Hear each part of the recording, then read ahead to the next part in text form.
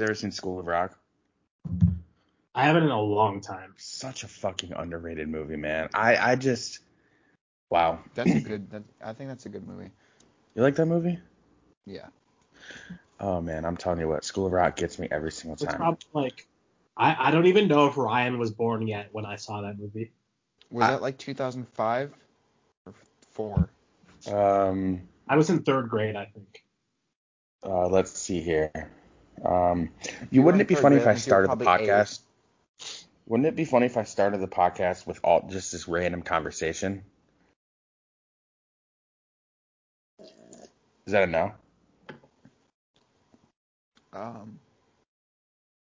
School of Rock was 2003. Yeah, that was before my time. Yeah. Oh man, but you've seen it though, right? Yeah. God, what a great film. What an absolute legend. Jack Black. I'm telling you what, those kids could rock out, man. They could rock out. All right, we're starting. You ready? Those kids could rock out. Everyone good? Yes. All right. Welcome to episode 8 of Wolverine Weekly. My name is Max. Joining me today, Justin Wooten at MetaWootenPeace on Twitter. And we have Ryan from UM versus Everyone. How are you guys doing today? I'm good. Ryan, what about you? I'm good. I'm also good. I'm sitting here with my Baja. Nice. I'm sitting here with my Gatorade Glacier Freeze. Justin, what are you drinking? I'm drinking water because that's what I can afford at the moment. I just moved into a new apartment and dropped a lot of money. Yeah, you're out in California now, right? I am out in California. Wait, what part of California? Bay Area, a little bit north of Oakland. Oh wow, that's nice. Nice, I'm jealous. Nice. So hey Ryan, where's Jacob at? Why wasn't he here tonight? I honestly don't know. Jacob has officially. Wait. Oh wait, no. If today's Friday, that means he has marching band. Yeah, Jacob has officially abandoned us, and it's okay. We've accepted it, but he's still welcome back anytime. On today's episode, as soon as the football season's over, he'll be back. All right, cool. Before we get into all the Michigan stuff, as always, I'm going to give you my spiel. Please like and follow us, subscribe to us. If you're on Apple, leave us a 5-star rating and leave us a review too. Just tell everyone how awesome we are. We have a really random review on there from Quentin Cole, and it is not helpful. So whoever's listening right now, if you could give us a helpful review, tell everyone that we know what we're talking about and all that kind of stuff, we'd appreciate it. It's going to be a pretty simple episode, honestly. Obviously, Michigan and Minnesota, they play tomorrow. The Big Ten season kicks off tonight with Wisconsin and whoever they're playing, because I don't care. It's Illinois. Yeah, Wisconsin, Illinois, exactly. It's our boy Brandon Peters. Yeah, Brandon Peters. The only thing I can guarantee you about that game is Brandon Peters is going to look really sleepy, like he always looks. So Big Ten season for Michigan kicks off tomorrow. By the time you're listening to this, you might be listening to this on Saturday on game day. So if that's the case, this whole episode we're just going to kind of go through a quick Michigan-Minnesota preview, and then Justin laid out a bunch of predictions, some season-long over-unders, some stuff like that we're all going to throw out our predictions on. And then we're going to do a little betting segment at the end. Probably not going to be a super long episode, but that's okay. So let's get into the Michigan-Minnesota preview. Justin, I saw you tweet something the other day about how you have a second weather app that has every Big Ten football city saved in it. Is that true? Yeah, so this is something that I started doing, I think, 2 years ago, going into the Michigan State game in 2018. That was in the last one that was in East Lansing. So yeah, I started doing that and just kind of keeping track of the weather in all the Big Ten cities purely for football watching purposes. So yes, it is true that I do have a weather app that is strictly Big Ten cities. I don't have every Big Ten city, but I have Ann Arbor, Columbus, Minneapolis, Madison, State College, College Park, East Lansing, and Bloomington. Nice. So tell us then, because I am. If you're listening to this, you might know that I'm on this social media break for a week. I have been totally checked out of Twitter and honestly the entire online world for like the past 48 hours. Are we supposed to get like crazy weather tomorrow, or are we supposed to get what's the weather looking like for tomorrow for the game? So Because it's I need not, to know for some of these predictions. yeah, so it's not supposed to be crazy, but it is supposed to be cold. Gotcha. So there's not expected to be like any rain or snow or any precipitation really, but at kickoff time, I think it is supposed to be like just under freezing. So it's going to get pretty cold, but Nice. I don't think any of the elements will, other than the temperature, will affect the game. Gotcha. So, if you've listened to this podcast before, you know that I'm a big Michigan fan, but now that I've been writing for Fansided, it's even turned me more towards Michigan basketball and less towards Michigan football.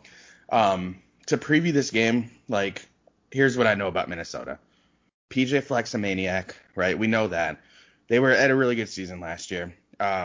Obviously, their quarterback Morgan is terrific. He played really well in a lot of big games last year, which I think speaks to the type of player he is. And then obviously Rashad Bateman is a beast on the outside. Guys, I don't know anything else about Minnesota, so I'm hoping to lean on you guys to kind of help preview this game a little bit. So Ryan or Justin, what are your thoughts going into this game? Yeah, you touched on the things that are really going in Minnesota's favor, other than the home field, is that they have probably the second best quarterback in the conference, and then they have a top three and possibly the best receiver in the conference in Rashad Bateman. But I think, honestly, like outside of that, that's pretty much it.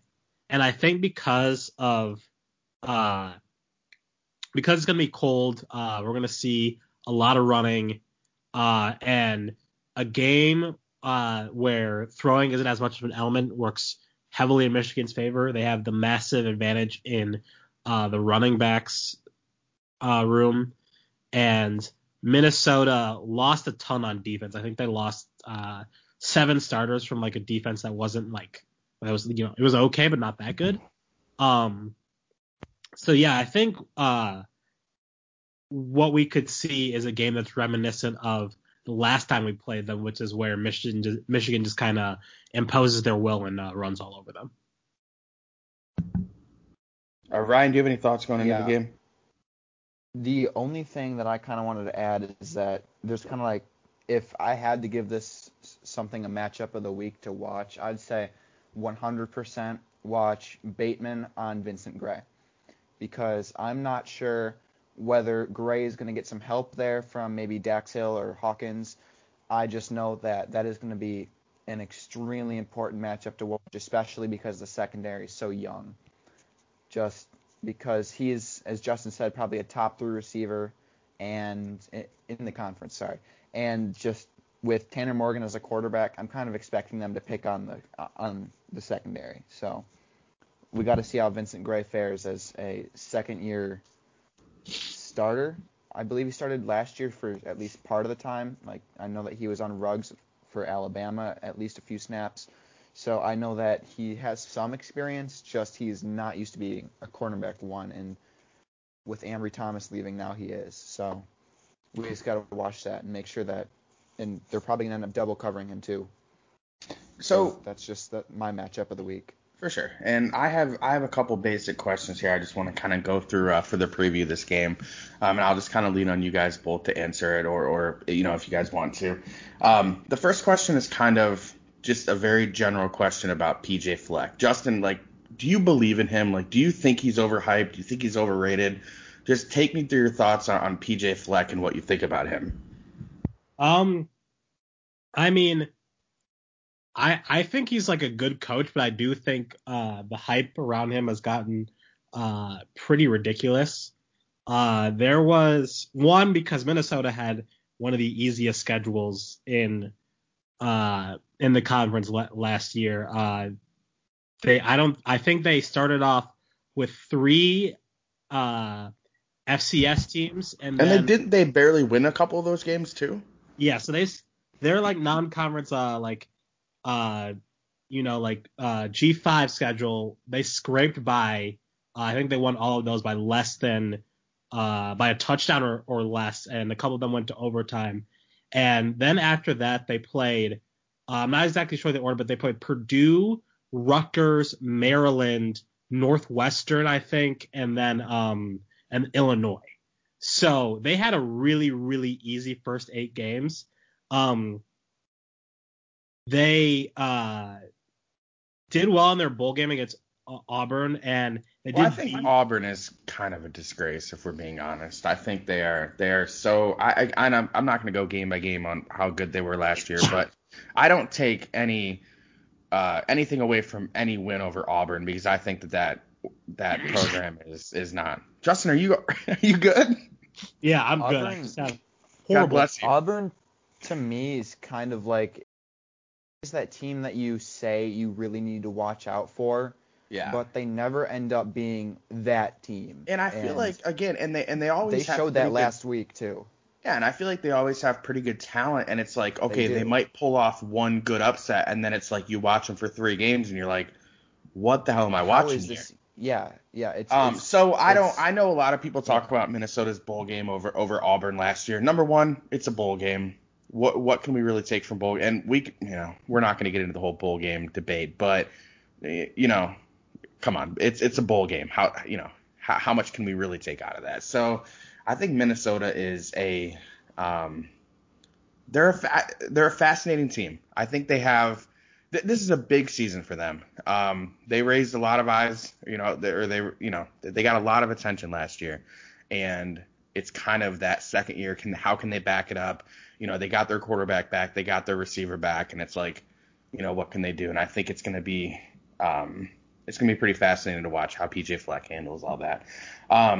The second question that I kind of wanted to get into, and I know Ryan already alluded to it a little bit, but Justin, you can kind of take this one. How worried are you about Michigan's secondary, specifically their cornerback play on the outside? I think my worry is like a 5. So I think it should be a weakness for the team, but also as long as Mike Zordich has been here, he's always done a really, really good job with preparing the guys for that spot. I think, and it seems like every year we're talking about like who's gonna step up at cornerback, and every year because of Mike Zordich, it ends up being fine. I think my only fear though with that is that the previous few years we've had some really, really highly ranked recruits that were our starters, with like Jordan Lewis and Dave. I agree with that. Burt Hill and Avery Thomas. Those were all, I think, like top 100, top 150 guys. Yeah. And we don't have that this year. So I think I'm still going to give Zordich the benefit of the doubt because he's just been so good in that regard. But also we're just going to have to see it because there's none of that just like top end recruiting talent that we've seen there the past half decade or so. Ryan, what's your worry about the corner position going into the season? My worry about the corner position is that if anyone remembers the Dude of the Day graphics, I know that I saw Sammy Faust in there like quite a bit, and the fact that he is switching over from safety to cornerback, it worries me a little bit because and also the fact that Dax Hill might be playing some nickel corner, because if they were really confident in their guys, I don't think that they would have 2 safeties switch positions. True. That could speak more to the safety depth with like the higher end recruits that we got, Makari Page and I forgot his name. There's like 3 safeties that we got this year. I know that Makari Page is one of them. RJ Moten, Jordan Morant, and RJ Moten. Yep. And so that may speak more to our safety depth than it does to our cornerback depth, but the fact that we're having 2 converted safeties trying to compete for a job does not really sit with me well, especially since there are a bunch of untested guys in the secondary, like Jemin Green, like Gray is the only one with actual experience, really. Yeah. And he's going to be expected to lock down their best receivers, which as a fan, please do not expect that from him. You're just going to get really mad. Like, don't expect him to lock down their receivers because it's not going to happen. Yeah. They're going to need a double. I think I don't know.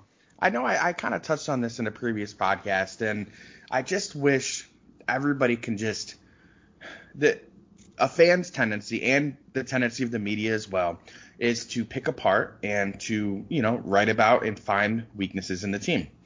And sure, the corner position may be a weakness compared to what it was in previous years.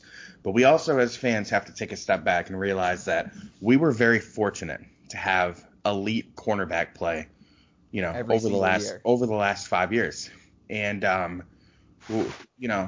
other teams have weaknesses. Every team has a weakness. And we kind of have to trust the coaches to make the necessary adjustments to, combat those weaknesses on the fly. For example, Don Brown 2 years ago pretty much played no zone. Don Brown last year, I don't remember I think it was roughly it was almost half and half, man and zone. So going into this year, we're gonna have to play more zone. That's just a fact. If you have weaker cornerbacks, you have to sit back and play in more of a zone. And what that does, and again, this is something that the fans have to kind of adjust and get used to.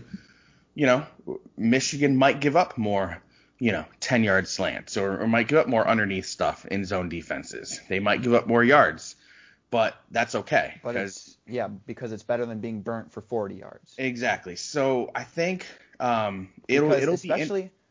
especially with a good pass rush like we have this year. We have Aiden Hutchinson and we have Carlo Kemp and we have Kwity Paye. They're going to provide the pressure that you need to be able to take a little bit of pressure off the secondary. So I think that it's a trade-off that it's a trade-off that you kind of have to make. I was actually just about to touch on that. That's a really good point. A good pass rush helps everything. Whether you're playing a zone, whether you're playing man-to-man, a good pass rush makes a defense play better than they probably are. And Michigan's going to have a good pass rush this year. There's no doubt in my mind. They have good linebackers. Michigan has good safeties. If they can get a pass rush, that will take so much pressure off of their corners. And I think that's going to be absolutely crucial to this season. Justin, would you agree with all of that? Hit all the nails on the head. I just think my only, kind of concern with the upcoming game is that Minnesota runs a lot of RPOs, and you can't really defend an RPO unless you're in man. So we're probably going to see a lot more man in this game. But I totally agree that over the course of the season we're going to need to see a lot more zone schemes, and I think that's why Harbaugh and Don Brown decided to bring in Bob Shoop and Brian G. Marie. Yep, and I think another thing I'm looking forward to, and this is a weird thing to look forward to, but I'm looking forward to see the empty stands, how much we know how big home field advantage is in college football, and I know we've already seen it in other games, but I just feel like we haven't seen it with a Michigan football game yet, and I'm just curious to see what the vibe is like as a fan. Is it even gonna feel like a road game? Is it, you know what I mean? I'm just kind of curious to see how that's gonna shake out. And I don't know. NFL stadiums have put, for the most part, a lot of fans, and those games don't feel so empty. So I'm kind of interested to see. And admittedly, so I actually haven't watched that much college football this season, so I really haven't seen it much. So I'm definitely interested to see the lack of home field advantage, if that makes sense. Yeah. Before we move on, I would like to say that with the secondary, that if we do struggle with man coverage, which I have no doubt that Michigan will struggle with man coverage, especially if they run RPOs, because that is extremely hard to defend as a young cornerback. I want to go ahead and say not expect, but you might want to think about or at least consider the fact that you might see Andre Seldon play. Andre Seldon is a 5'8" freshman. He is extremely small for a cornerback. Well, not extremely small. He's small. But he is, if you've seen his tape, he is his height is probably the only reason that kept him from being a rated recruit. He should be starting right now. He would be starting right now if he was a 6-foot corner. And so I think that if you have these older guys struggling a little bit with your pass coverage, I have a feeling that we're going to end up seeing him covering their second wide receiver or whatnot, because I can tell you this dude is unreal. He went up against like a 6'6" tight end in one of his tapes, and he broke up a pass that was like almost impossible to break up. So if there is one positive that we can take away from our secondary possibly not faring as well as we want it to, it's that we're going to get to see him. For sure. And that is something that I'm 100% looking forward to.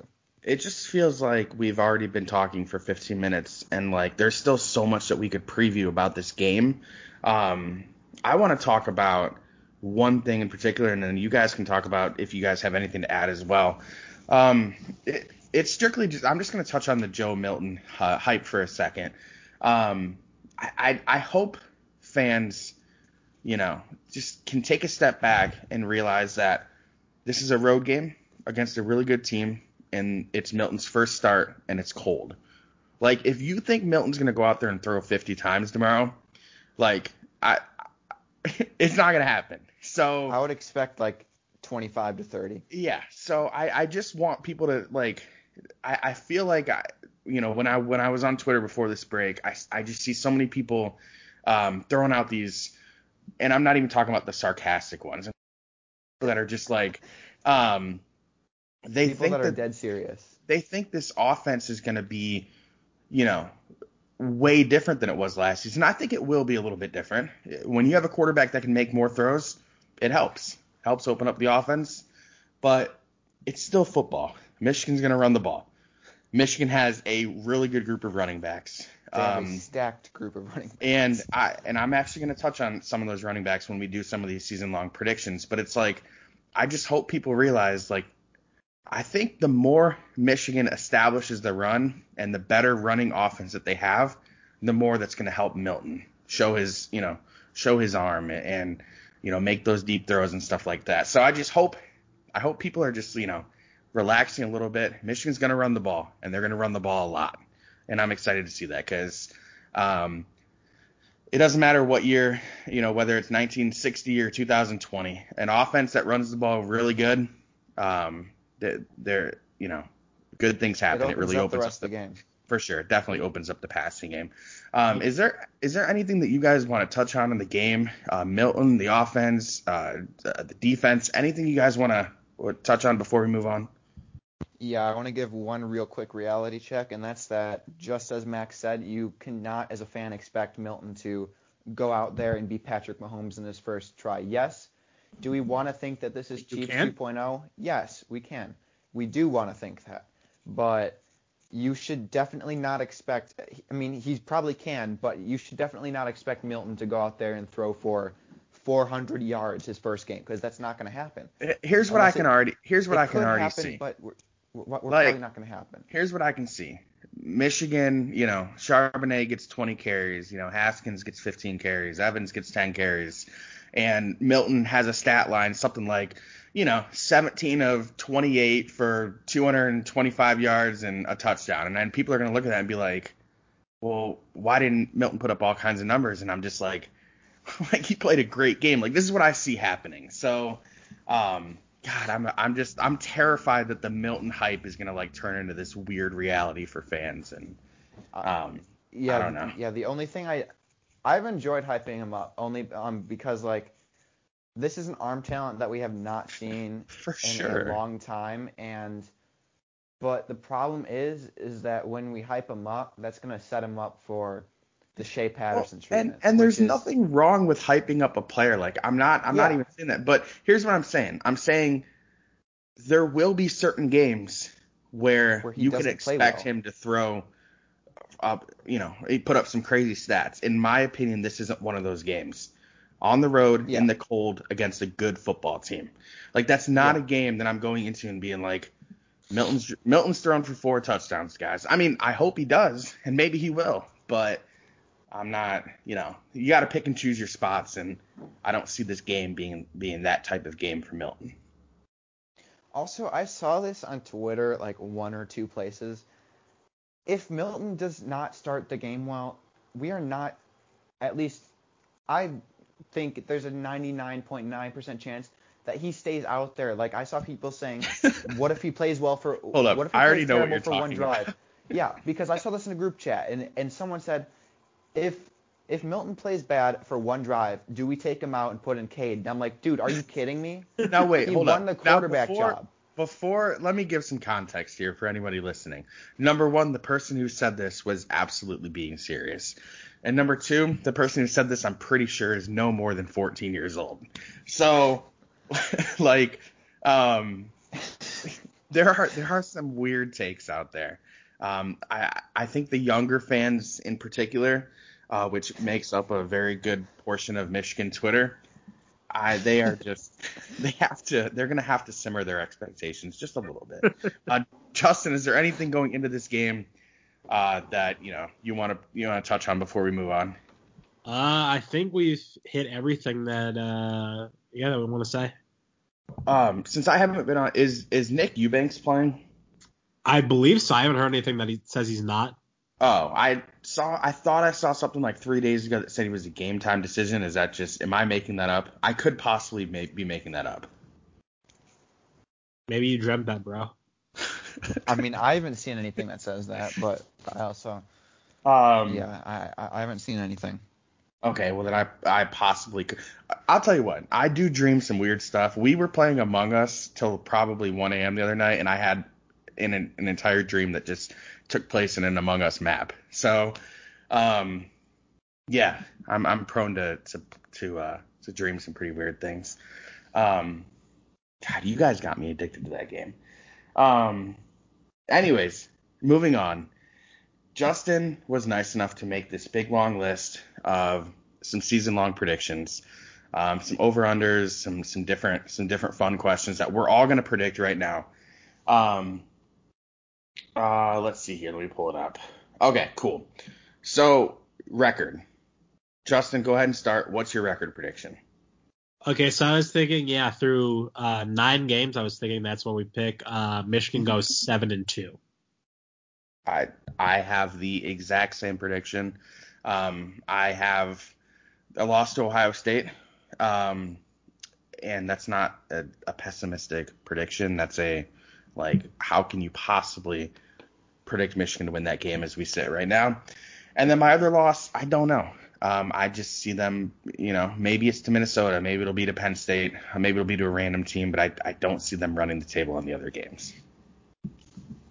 I also think it's going to be 7-2 with a loss to Ohio State and then either a loss to Wisconsin, Minnesota, or Penn State. However, I don't think that they're going to lose more than 2 of those games. I think that their worst case scenario is 6-3, but I can definitely see 8-1 or 7-2. So I'd just say it's going to be in those 3 probabilities. Hold up, before we is it just me or is Penn State oddly overrated going into this season? They are.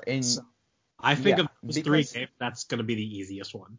Yeah, I don't know what's happening. I feel like I don't know. Penn State brings back Micah Parsons, who I believe is. They don't. I personally think he's the best defensive player right now in college football, and they also have He opted out. Did he opt out? I think he did. Yeah. Oh, in which case, yeah, they're definitely really overrated because I can tell you that Sean Clifford is, I hate to break it to you, he's nothing special. Hold up. That's my boy. Relax. And from what I heard, Journey Brown is out right now. So he is. Yeah, he's out for the season. Yeah, that does not look good for them. Don't expect them to be really good or anything. I just feel like and what's going on, and I don't mean to turn this into a Penn State slander segment, but what the hell is going on with their 2021 class? It's kind of trash right now. Yeah, they've whiffed on a bunch of big targets. It'd be so funny because if this was a Harbaugh class, he would be getting so much shit. I think they're sitting at 30th in the country, and they are not signing any in-state guys. Right, yeah. I think they don't have anyone in the top 10 in Pennsylvania. That's unbelievable. I don't know what the hell. And I've never been high on Franklin as a recruiter, as high as other people. Everyone says, well, he can recruit. I think he's always been a good recruiter. I never expected him to, be a perennial top 10 recruiting class guy, but this is bad this year. Yeah, I think Yeah. the funniest thing is that so they had I think his name's Nolan Rucci. He's like a top 50 offensive lineman Yeah. who Oh yeah, and he went to Wisconsin. yeah, he went to Wisconsin, grew up near State College, grew up like with season tickets to Penn State football games. Both of his parents played sports at Penn State, chose Wisconsin. But he's an offensive lineman, right? Yeah. Yeah. I'd go to Wisconsin too, if we're being honest. I'm pretty sure he's Wisconsin's highest recruit this year. Yeah. That's unbelievable. All right, let's move on. We're enough with the Penn State slander. They stink. We know. All right, so we're all on board with 7-2. I think that's realistic. I really do. I think that would probably finish second in the Big Ten East, possibly third if that loss came to somebody like Penn State and they had a good season. But I just don't see that happening. This next one is over under Milton 21.5 total touchdowns. So is that total? I mean, are you specifically saying rushing and passing? Yeah, passing and rushing. Okay, then that makes my prediction way more easy. It's going to be over. I would guarantee that. I would guess I would pencil him in for maybe 4 or 5 rushing touchdowns, which would leave him then 16 or 17 passing touchdowns. I don't see that being a problem. I think he's going to throw for around 20 touchdowns this year, and 20 touchdowns in 9 games. I think that would be very realistic. So yeah, I definitely have that being over. I agree. Yeah, I guess. Yeah, I was thinking maybe about like 18 passing for 9 games is what my thought, and then maybe like rushing for 5, so about 23. Yeah, that was so we're pretty much on the same page there. Yeah. Next one is leading rusher yards. Should we just say the player and the yards? You can just say a player. Oh, okay, gotcha. I actually had yards down here, so I'm gonna say that as well. It'll be Zach Charbonnet. I've never if he stays healthy, I would bet my entire 401k on that prediction. I have him for he was right around 750 yards last year. He was I have this weird conspiracy theory about him that I won't share right now, but I thought his usage was just way too low for most of the second half of the season. I think in less games this year, I have him for more yards. I have him right around 800 yards in 9 games, which probably seems high to some people, but that's my prediction. I have the same prediction, especially because I'm just going to really quickly go over how I think the Michigan's running backs. I don't know why I said state. I just think that Charbonnet is going to get we got Sparty Ryan over here. Oh yeah, Sparty Ryan. All right, continue. Friend of the pod. I have a feeling that he's going to take first and second down duties and probably carry one of the two for each one. And I think that Chris Evans is going to take third down back duties, kind of like a Theo Riddick if you're a Lions fan. And I can also see him lining up in the slot sometimes.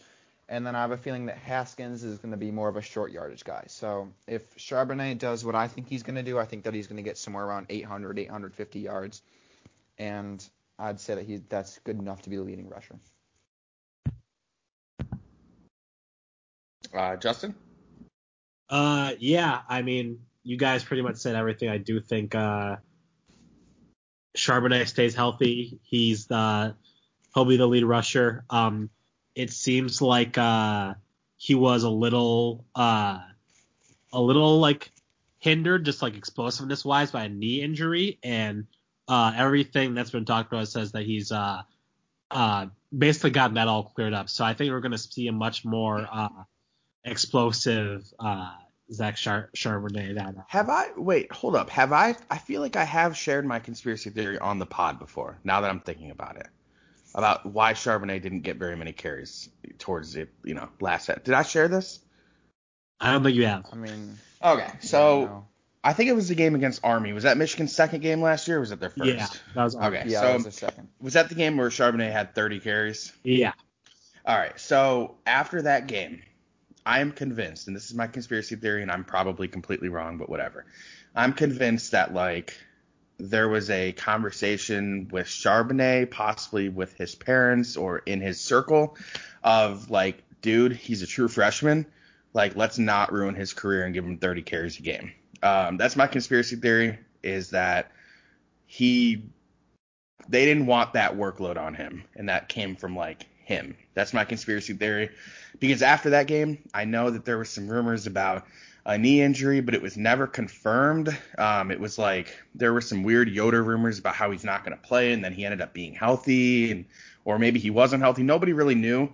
But I just think that whether it came from the coaching staff or from Charbonnet, I think that 30 carries in his second career game was just something that they didn't want to do again. So that's my theory.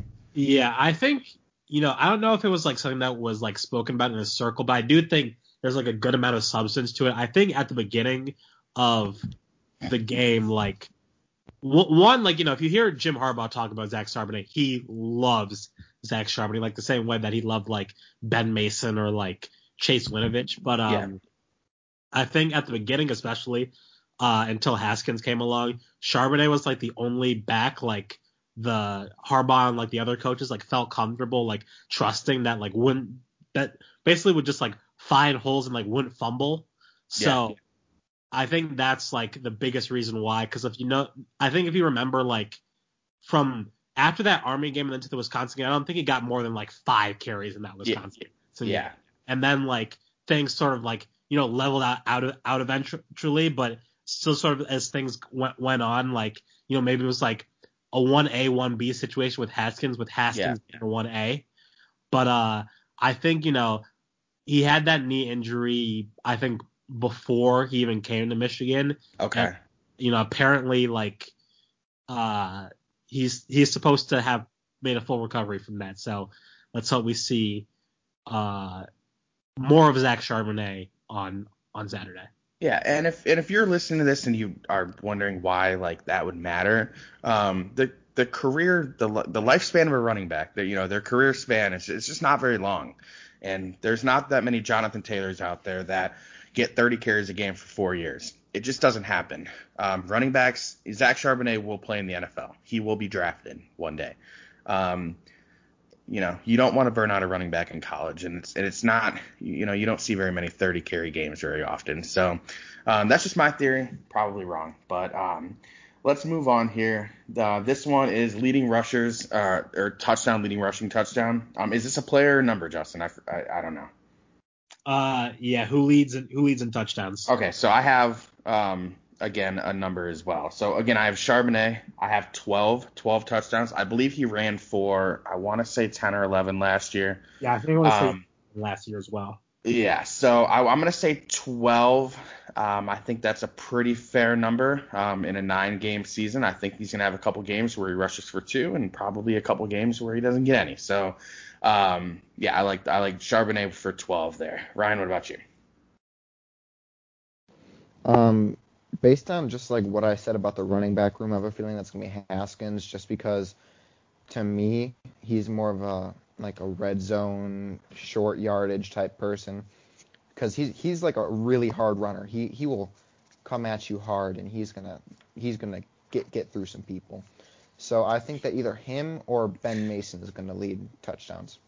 Oh, I'm glad that you said Ben Mason. I was talking to my dad about Ben Mason the other day, and I'm glad to see Michigan's kind of back to like not messing around with his game and just like, no, he's a fullback.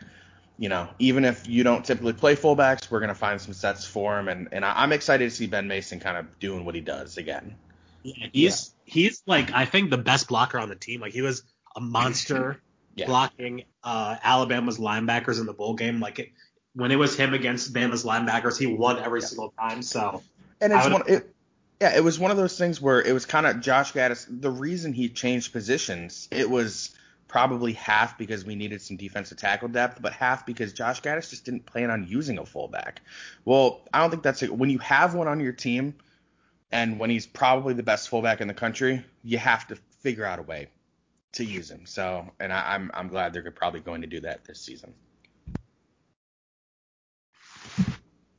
Justin, what about running back touchdowns? Yeah, I think I'm going to side with Ryan on this one for pretty much the same reason. I think you're going to see Haskins get used in a lot of like red zone and like short yardage situations, and they're gonna have him in the wildcat, like in the red zone, like we saw a couple times last year. So I think even though it's Charbonnet and yards, I think it's gonna be Haskins and touchdowns. Gotcha. I heard Wildcat with Haskins. Ooh. So was this one, will Blake Corum outperform an older guy? Was that basically what you were saying here? Yeah. Do you think we have the four or five running backs? Will he end up being like running back 3 or running back 4? Gotcha. My answer is no. It has nothing to do with Blake Corum. I think he's going to be a great back. Who are we going to put? The only person that I could possibly see him being over would be someone like Haskins if he were to like kind of disappoint or struggle. But I don't. Chris Evans is kind of that. He's going to be that third down, but I don't see him being over the depth chart over him or Charbonnet. So which would leave Haskins, and I just don't see that happening. So I would definitely say no. Justin, what about you? Ryan, go ahead. My bad. I'm gonna actually say yes because what Max probably I think that you forgot Christian Turner. Well, isn't he transferring or no? Or is that not a thing? No, I think he opted back in. He opted. Oh, yeah, okay. He opted back in. So I think that I have a feeling that Blake Corum is going to end up taking his spot as running back 4 for like garbage time and periodic snaps and whatnot. If he's not going to outperform any of the other 3 in my opinion, I think that if he has a shot to do it, it's going to be Christian Turner. I honestly wasn't even considering Turner in this, so if that's the case, then sure, yes, I agree. Yeah, I think I'd agree with that. Is that he'd probably be ahead of Turner, but not ahead of the other 3. I really liked. I think Turner's really talented. I really like him. I just think our running back room is so stacked that it'll probably be better for his college career for him to transfer eventually. But like you guys both said, I have a hard time seeing him jump Charbonnet or Evans or Haskins because all those guys are veterans that like have very, very defined roles, and so it's going to be hard for Blake Corum to overtake any of those 3 guys. All right, this one is going to be leading receptions. I'll start this one off. Before I give my answer, I'm going to kind of give a background here. Obviously, Ronnie Bell led the team in receptions last year. He did that while being on a team with Nico Collins, Donovan Peoples-Jones, and Tariq Black. So sometimes a quarterback has a receiver that is their go-to guy. And he might not be the best guy on the team. And he might just be the guy that, every quarterback has their guy. And Ronnie Bell was Shea Patterson's guy. That doesn't mean he's going to be Joe Milton's guy. So my guess is going to be Mike Sanders still. I didn't want to guess Ronnie Bell. It's just too easy of a guess. So I'm going to go with a little bit of an underdog here. Go with Mike Sanders still is going to lead the team in catches this season. Justin, what about you? Yeah, so I was actually thinking the same thing as you.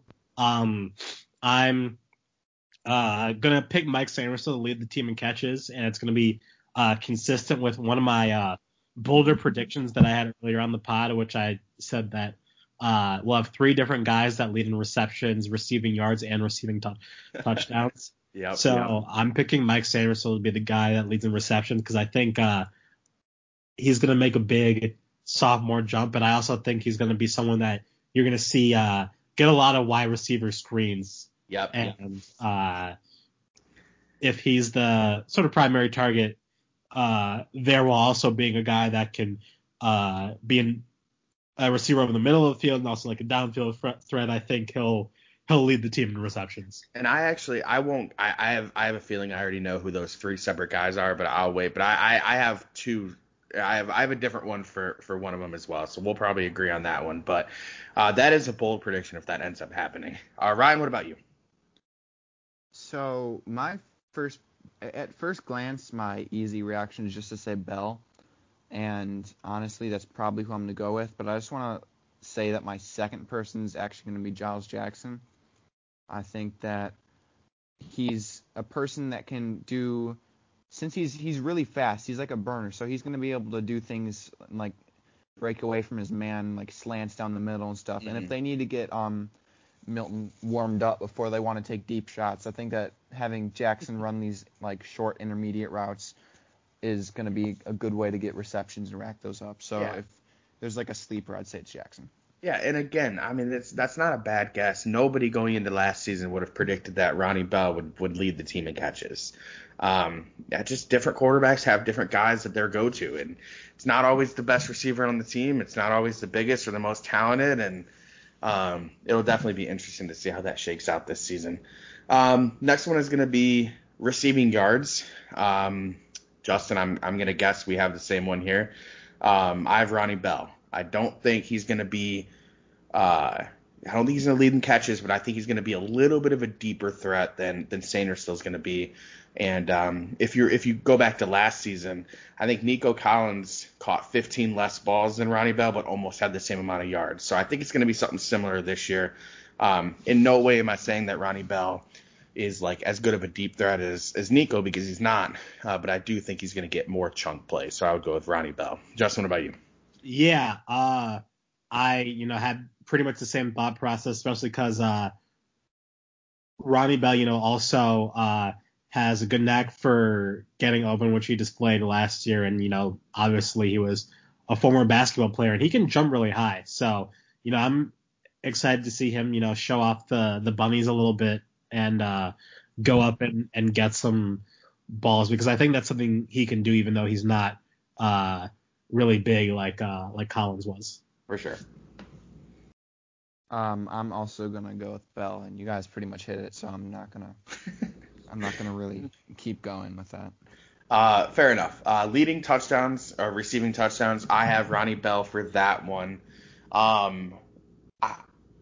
He got a lot of criticism going towards the end of last season because he was our catch leader, but didn't he only have like one touchdown like through 8 games or something like that? Justin, you remember something like that? Yeah, I think he only ended up having like one touchdown on the season, but okay. He got really, really unlucky because he had like 10 catches where he was stopped inside the 5. Yeah, so I think that's an exaggeration. Yeah, I don't think he's going to be unlucky this year, and I do think he's going to be that red zone threat. So I'm throwing out last season. I think it was a fluke, and I'm going to say Ronnie Bell leads in touchdowns. Justin, I'm guessing you're going to probably go with Cornelius Johnson. Yep, I am. I'm going with Cornelius Johnson. I just think, he's the only classic big physical outside receiver who will be the red zone threat. I think he's also, a pretty smooth route runner for his size. And I think a lot of Michigan fans are going to be like pleasantly surprised on him. I loved his high school tape because he just had some of the greatest touchdown celebrations. So yeah, that was my pick. Cornelius Johnson leads the team in receiving touchdowns because of his red zone ability and his size. Yeah, and just going back to last season, Nico Collins led the team with 7 touchdown grabs last year. So it's not like it's obviously there's something in Josh Gaddis's offense that maybe he prefers to get the bigger receivers involved down there. So I don't think that that's a crazy prediction. And like I said, I think if 3 separate guys lead in catches, yards, and touchdowns, that'd be pretty cool. Ryan, what are you thinking as far as touchdowns? I'm also thinking Cornelius Johnson, and just for the sole reason that he's 6'3", he's primed to be wide receiver number 2 on the outside, unless they use Jackson on the outside. And I think that he's going to be kind of like what Nico Collins was later on in his career. But I think that right now he's kind of like a wide receiver 1 in training until Bell leaves. For sure. I totally agree. And then he's going to get those red zone targets. And then him, I just want to be clear here. Johnson, Sainristil, and Jackson are all sophomores, correct? They're all the same class? Yeah. Yes. Man, what a luxury that's going to have for next year. We're going to have Bell back and then plus those 3. Oh my God. Well, we probably will have Bell back. I would assume we likely. would, but again, we'll see what happens. I think we will. And then, AJ Henning and Roman Wilson will be sophomores, and then Yep. we'll bring in a good class in 2021, and we're finally getting that hashtag speed and space, and then Xavier Worthy coming in next year, who might be faster than all of them. So yeah. It's gonna be nuts. Yeah. It's gonna be crazy. All right, so together, it'll be nice. Yep. Next one. Speaking of AJ Henning and Roman Wilson, it was, will a freshman wide receiver outperform an older guy? So I think the top 4 receivers, in no order because I don't care, are going to be Ronnie Bell, Mike Sainristil, Giles Jackson, and then Cornelius Johnson. If we're talking about whether a freshman is going to outperform those 4, I just don't see it. In no world do I see that happening. I think Roman Wilson and AJ Henning have a bright future. They're both quick receivers. I'm not saying they're not going to touch the field this year, because I think they will. But they're not going to outperform any of those 4 guys. Ryan, what are you thinking? I agree. The only upperclassman I think that Henning, or who's the other person you said? I'm blanking. Roman Wilson. Roman Wilson, that's right. I think the only people that they're gonna outperform is Nate Shanley. Yeah. Only because they never use Shanley anymore, even though he had hype like 2 years ago. Yeah. Hopefully they use him, but if there's anyone that they're gonna outperform, it's gonna be Roman Wilson. It's because he's really fast and he's gonna be used in some way. For sure. Justin, what about you? Yeah, I think I'm gonna go out on a limb a little bit and say that Roman Wilson will be 4th in receiving yards. Okay. Wow. Yeah. So out of those 4 top guys that I listed, who do you think he has more yards than? So I think he's gonna have more than Giles Jackson. Okay. And the reason I think that is because we're thin at outside receiver, and I think Roman's going to get a ton of chances to play on the outside. And then also I think Giles is also going to get a substantial amount of his yards from handoffs and carries. Yep. So agreed. I think, while he could lead the team in like in all-purpose yards, I could conceivably see a scenario where he doesn't have a lot of receiving yards because his receiving yards are like equal to his rushing yards. Yeah, and this goes back to us talking about the backfield, and I'm glad Justin mentioned that, because Giles Jackson, he came out of the backfield a ton last year, late in the season. He is more than capable of getting handoffs, screen passes, swing passes, wheel routes. He is a player that I'm curious to see like how Giles Jackson and Chris Evans kind of like how they use the 2 of them, because it feels like they could have similar roles. And I think that's why I'm lower on Chris Evans than a lot of people are. You're going to have to get the ball in Giles Jackson's hands, and that means taking it out of other people's hands. So, yeah, I'm definitely fascinated to see that. All right, next one. I love this one. Who scores the first touchdown? I love it. Justin, what do you think?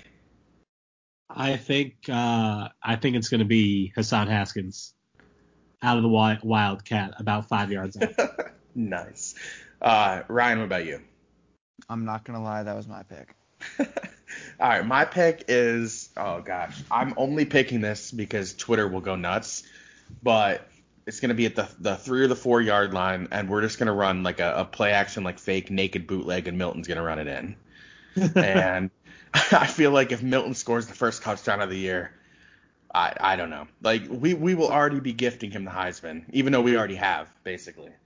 So yeah, for Twitter and content purposes, I'm gonna go with Joe Milton. All right, sack leader. We're almost through this. Well, kind of. Sack leader. I'm gonna go with Kwity Paye. I said it in a couple podcasts ago. I'm getting good vibes from Kwity Paye this year. I think Aiden Hutchinson is going to be a beast, but I also think Aiden Hutchinson is going to get a little bit more attention. so I think Kwity Paye is going to lead in sacks. Yeah. I'm gonna go to the opposite side of the field and say Hutchinson. Okay. Quick. Fair enough. Justin? Yep, and I'm gonna side with Ryan and say Hutchinson, even though I'd prefer it be Paye so that Hutchinson has more to consider if he wants to stay a year. So I love it. This one is tackle for loss leader. I don't have a good prediction here. I obviously don't think it's going to be one of those two defensive ends. So I'm going to go out on a little bit of a limb, and I'm just going to say Cam McGrone. I think he's going to be flying all over the field this year. At linebacker, he's going to be used as an edge rusher. He's going to be used on blitzes. I think it's going to be Cam McGrone. Ryan? I think it's going to be Michael Barrett, just because of the way that they utilize Khaleke Hudson and Jabril Peppers to not only rush the quarterback, but also drop back in coverage and whatnot. But they had the Viper rushing the quarterback quite a bit in the past few years with Khaleke because he was good at it. So I think that we're going to see the same thing from Michael Barrett, and so that's just why I'm picking him, especially with the offensive line preoccupied with Hutchinson and Paye. For sure. Yeah, I was going to say pretty much the exact same thing Ryan said, is why I'm going with Michael Barrett. Total tackles. Is anybody not picking Cam McGrone? Nope. No. Okay, we can move on there. Who is cornerback 2? I'll just quickly answer this, and I know Ryan touched on or one of you guys touched on it earlier. Obviously, it looks like signs are pointing to Gemon Green, but I'm going to say by season's end that Andre Seldon's going to be our cornerback 2 on the outside, which would be nuts for a freshman, but he's really good. He's really good. And I think he's going to win that job come season's end. Justin, what are you thinking? So I think it's going to end up being DJ Turner. Okay. He was I think originally from Georgia, played his senior year at IMG. Seems like a really talented kid. I think he'll end up being the second quarterback. Well, can I ask this? Are we expecting Green to be that guy for this game? Has that been is that what everyone's thinking right now or no? I don't think it's been confirmed. It seems like, it could be Turner, it could be Green, it could be someone else. See. Okay. Interesting. Okay. Ryan, what are you thinking? I also think that it's going to at least start out being Green, and like Max, I am a big Andre Seldon fan.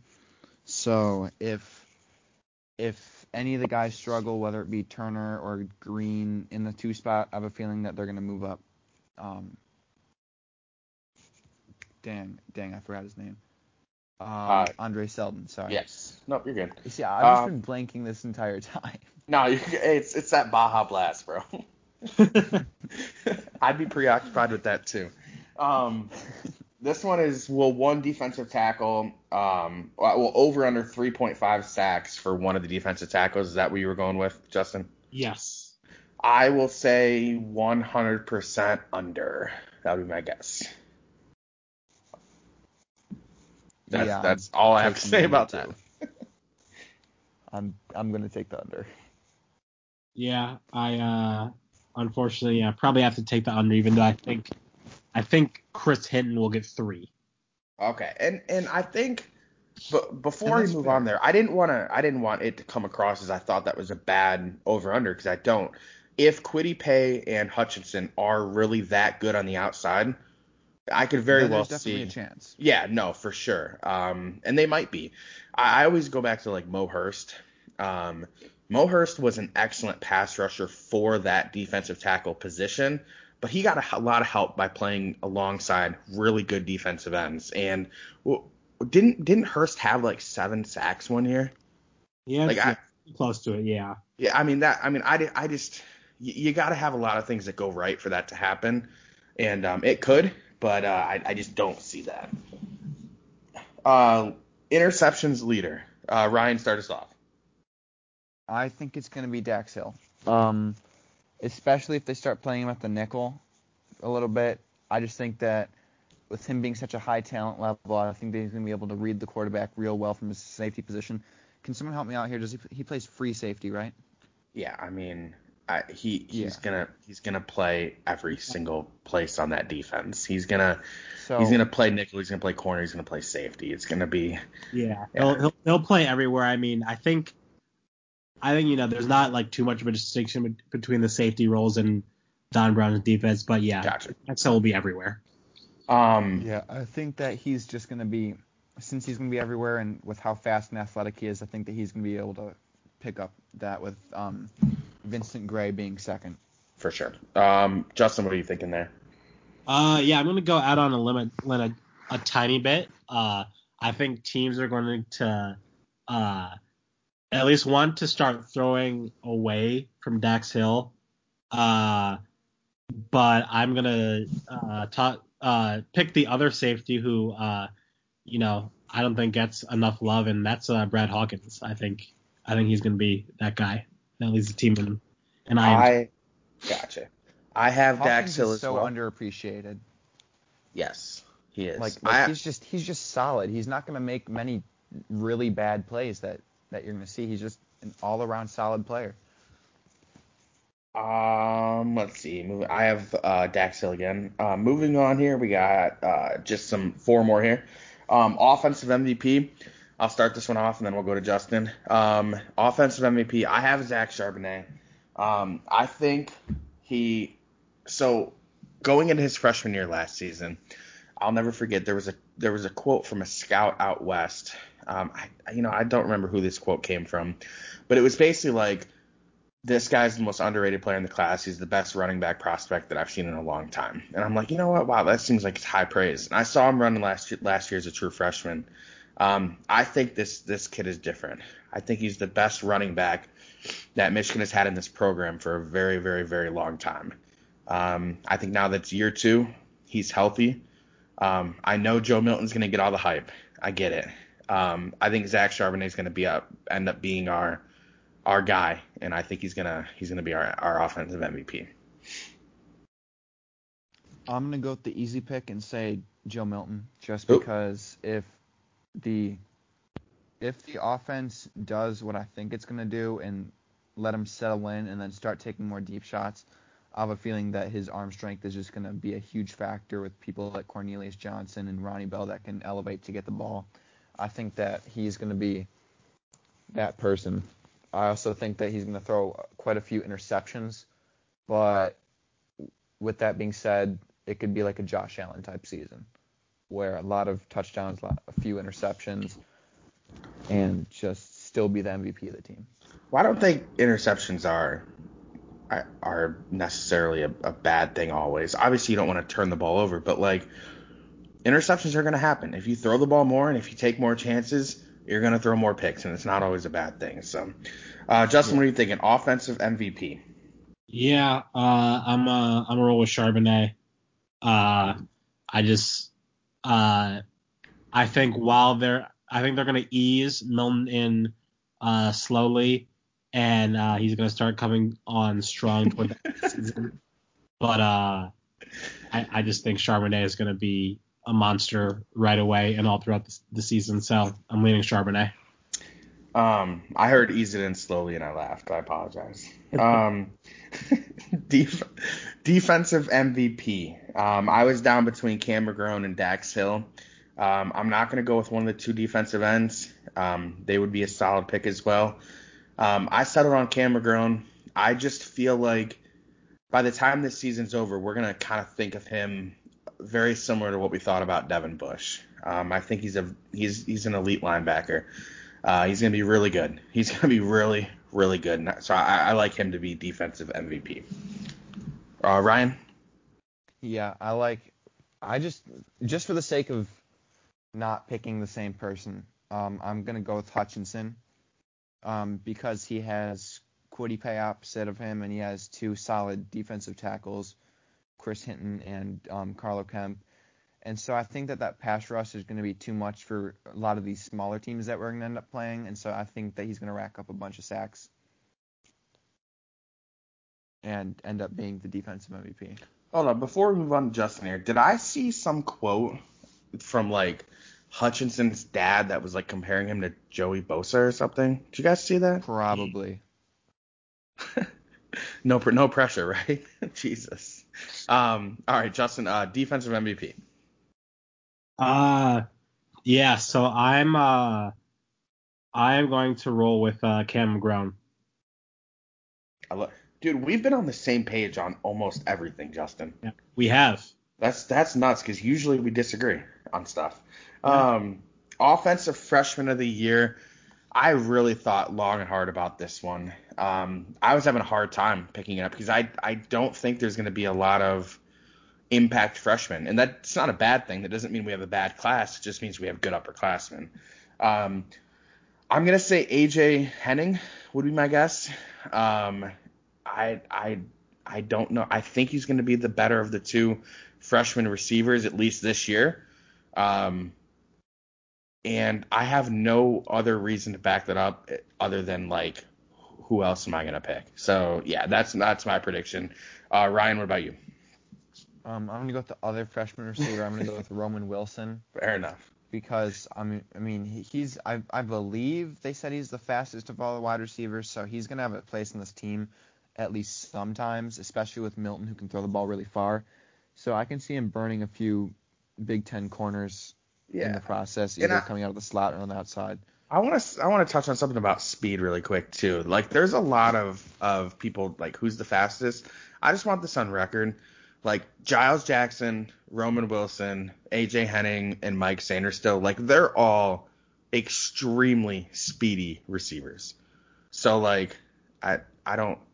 They're all like 4.4 guys. Some of them are probably sub 4.4, but like, they're all really quick. So I have no idea who's fastest. Justin, what are you thinking? Offensive freshman of the year. Yeah, I'm on the same page as Ryan here, going with Roman Wilson. I think just like he's gonna have some play where he like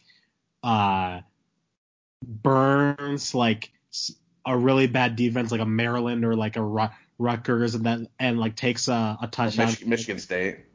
Yeah, or Michigan State, and like takes a touchdown for yards that we're all going to like completely overanalyze. And you'd be like, yeah, oh my god, I can't wait.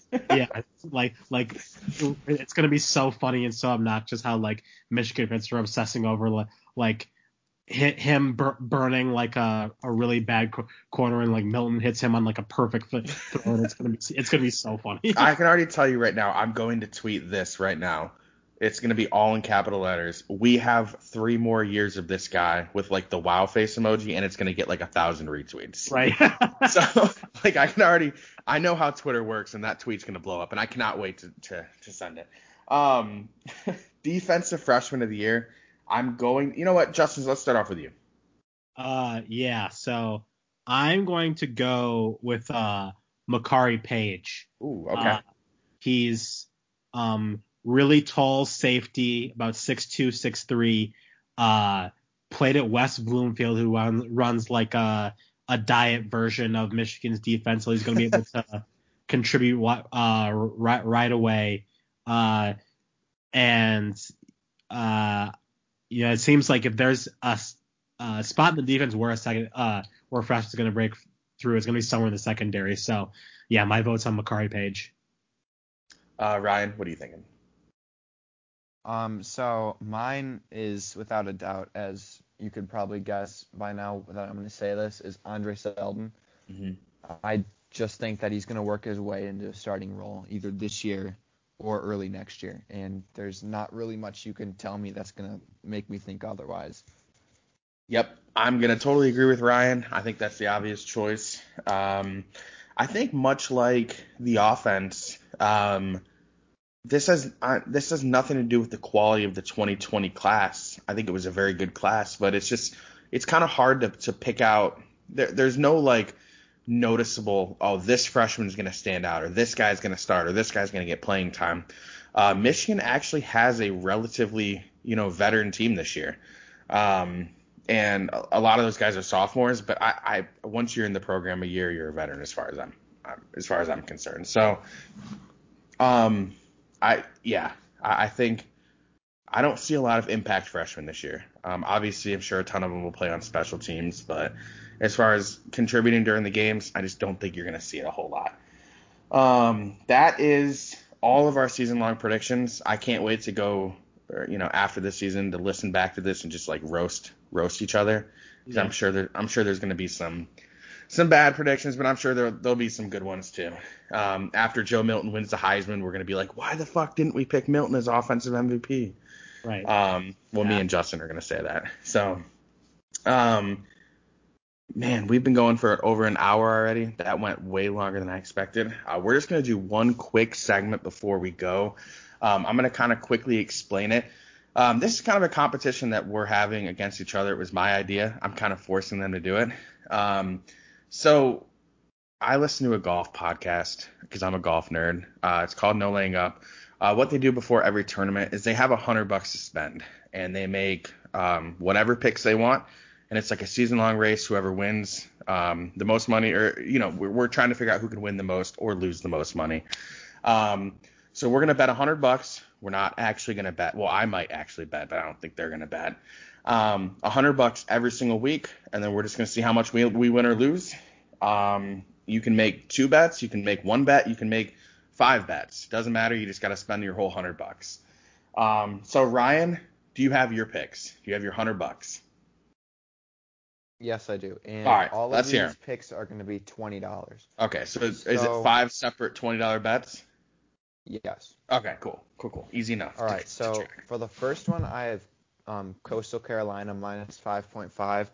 And everyone, well, I mean, for those people, like, shout out LJ that know what's up with Coastal Carolina. I was just about to say that. I was about to say, doesn't LJ always come in the chat and say rank Coastal Carolina?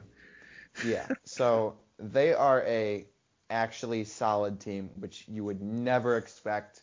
And I'm pretty sure they're playing like Georgia Southern or something like that.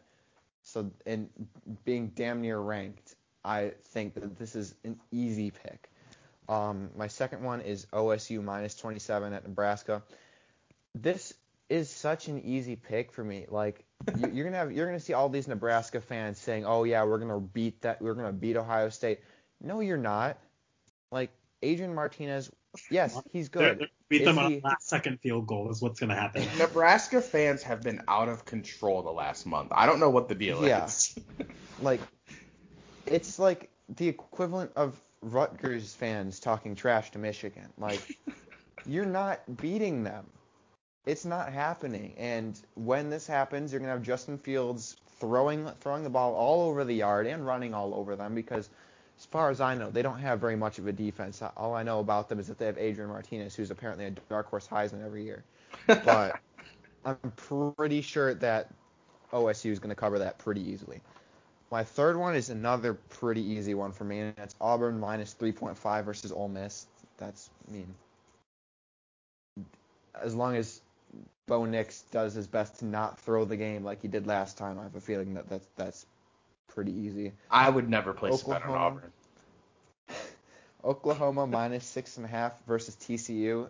Yeah. Spencer Rattler is a good-looking guy. For any NBA fans listening to this, Spencer Rattler to me is like the Paul George of football. He is extremely good when it doesn't matter, and then when it comes into clutch, he's going to throw an interception. So as long as this isn't a clutch game, as long as it doesn't come down to that, I have a feeling that he's going to go all over and throw the ball over the yard against them. And last one is Penn State versus Indiana under 62. I'm hammering the under on that because not only does Penn State not have KJ Hamler, they don't have Journey Brown, and they have Sean Clifford, who is not even that good. And so they don't even really have that much of an offense. And Indiana just has Michael Penix, who is pretty good, and that's about it. You can correct me if I'm wrong. I'm pretty sure that they have a few decent. I actually don't have that pick, but I love that under. I didn't even see that under, but I love that. That's just an easy pick for me because I can actually see Indiana winning this game, and it's not going to be that high scoring. So for sure, I'm hammering the under 62. Justin, how are you spending your $100 this week? Yeah, so I got 4 picks. I'm gonna do just 25 apiece. Perfect. So I got one that Ryan had, so that's Ohio State to cover against Nebraska. He explained it pretty clearly. I don't think I just have such a hard time seeing Ohio State not covering this game. The next one I had was Iowa to cover against Purdue. They're only like a 3-point favorite or so, and I'm pretty sure they just announced that Rondale Moore is out for that game. So wait, what? Yeah. This is why being off of Twitter absolutely kills me. Right. Okay, I have to, because I'm in a couple pick'ems, and I have Purdue beating Iowa in all of my pick'ems that I'm in, so I better go change that. Holy hell. Okay, well, they're not beating Iowa without Rondale Moore, so I appreciate the info there. Yeah, so, that's my second one. Third one is TCU Oklahoma over 60.5. That's a super low under. Yeah, super low over under. Bet. Wow. That is an easy bet. I didn't see that one. I love can't that believe one. that. I can't believe that the people in Vegas decided to make those the odds, knowingly that these are two Big 12 teams that play zero defense. Oklahoma usually flirts with 70, 75 overs or over unders, so that's a super low. Not only that, but it's the Big 12. If you think about the Big 12, the last thing that you're going to associate that with is defense. I have never seen a defensive battle in the Big 12, and that was especially shown Oklahoma versus West Virginia of all teams 2 years ago, where it was 70-70, and just they don't play defense. They don't. That's wild. All right, Justin, what's your last pick? Yeah, and then my fourth one is Michigan to cover -3. Nice. Justin, I love your picks, and Ryan, I'm not saying I don't love yours, but those are good picks. All right, so I have 4 bets here. Nebraska, I have Nebraska plus 27. I know you guys are gonna roast me for that. I have Nebraska to cover that. Give me the points there. 27's a lot. It's the first game of the season. I'm not gonna bet on Ohio State to cover 4 touchdowns in the first game of the season. There's not a chance. So I love Nebraska plus 27 there. Iowa State plus 3. I will always bet on my guy Matt Campbell in a big game against a ranked team. And you're giving me points. That's a no-brainer. Iowa State plus 3. I believe they're playing Oklahoma State. I have $20 on those first 2 bets. Michigan to cover 3 or -3. I have $30 on that one. You know what? Before we close out this podcast, we'll go score predictions for the game tomorrow. But I do like Michigan to cover 3 there. And then my fourth bet's also $30. So I have 2 20s and then 2 30s. This is a $30 parlay. I have Ohio State and Nebraska under 68. I thought that was a really high over/under for that game. I can see Ohio State winning like a 41-21 type game, something like that, which would take them the under there. And then the second leg of that parlay, I have Alabama, Tennessee under 66. So I have 2 unders. That's a $30 parlay that would win $80. Those are my 4 bets, and I'm in love with them. And I cannot wait to get roasted for that Ohio State bet, because if Ohio State wins by 1,000, I'm gonna feel like an idiot. So we're gonna keep track. We're gonna do a podcast every Thursday or Friday, preferably on Thursday. I know this one's out on Friday, but and then we're gonna have just that little short segment of bets at the end of every week. Before we wrap it up, do you guys want to throw out a score prediction for tomorrow night for the Michigan-Minnesota game? Yeah, Michigan 31, Minnesota 20. Okay, Ryan? 27-24. Oh, so you have a push on that bet. Nice. Well, I mean, I know you didn't bet it, but I did a prediction for Fansided. I didn't. They just wanted. It was like all of the contributors all threw out a prediction. I have Michigan 38, Minnesota 28. I think it's gonna be a little higher scoring than people think, and I have Michigan by 10.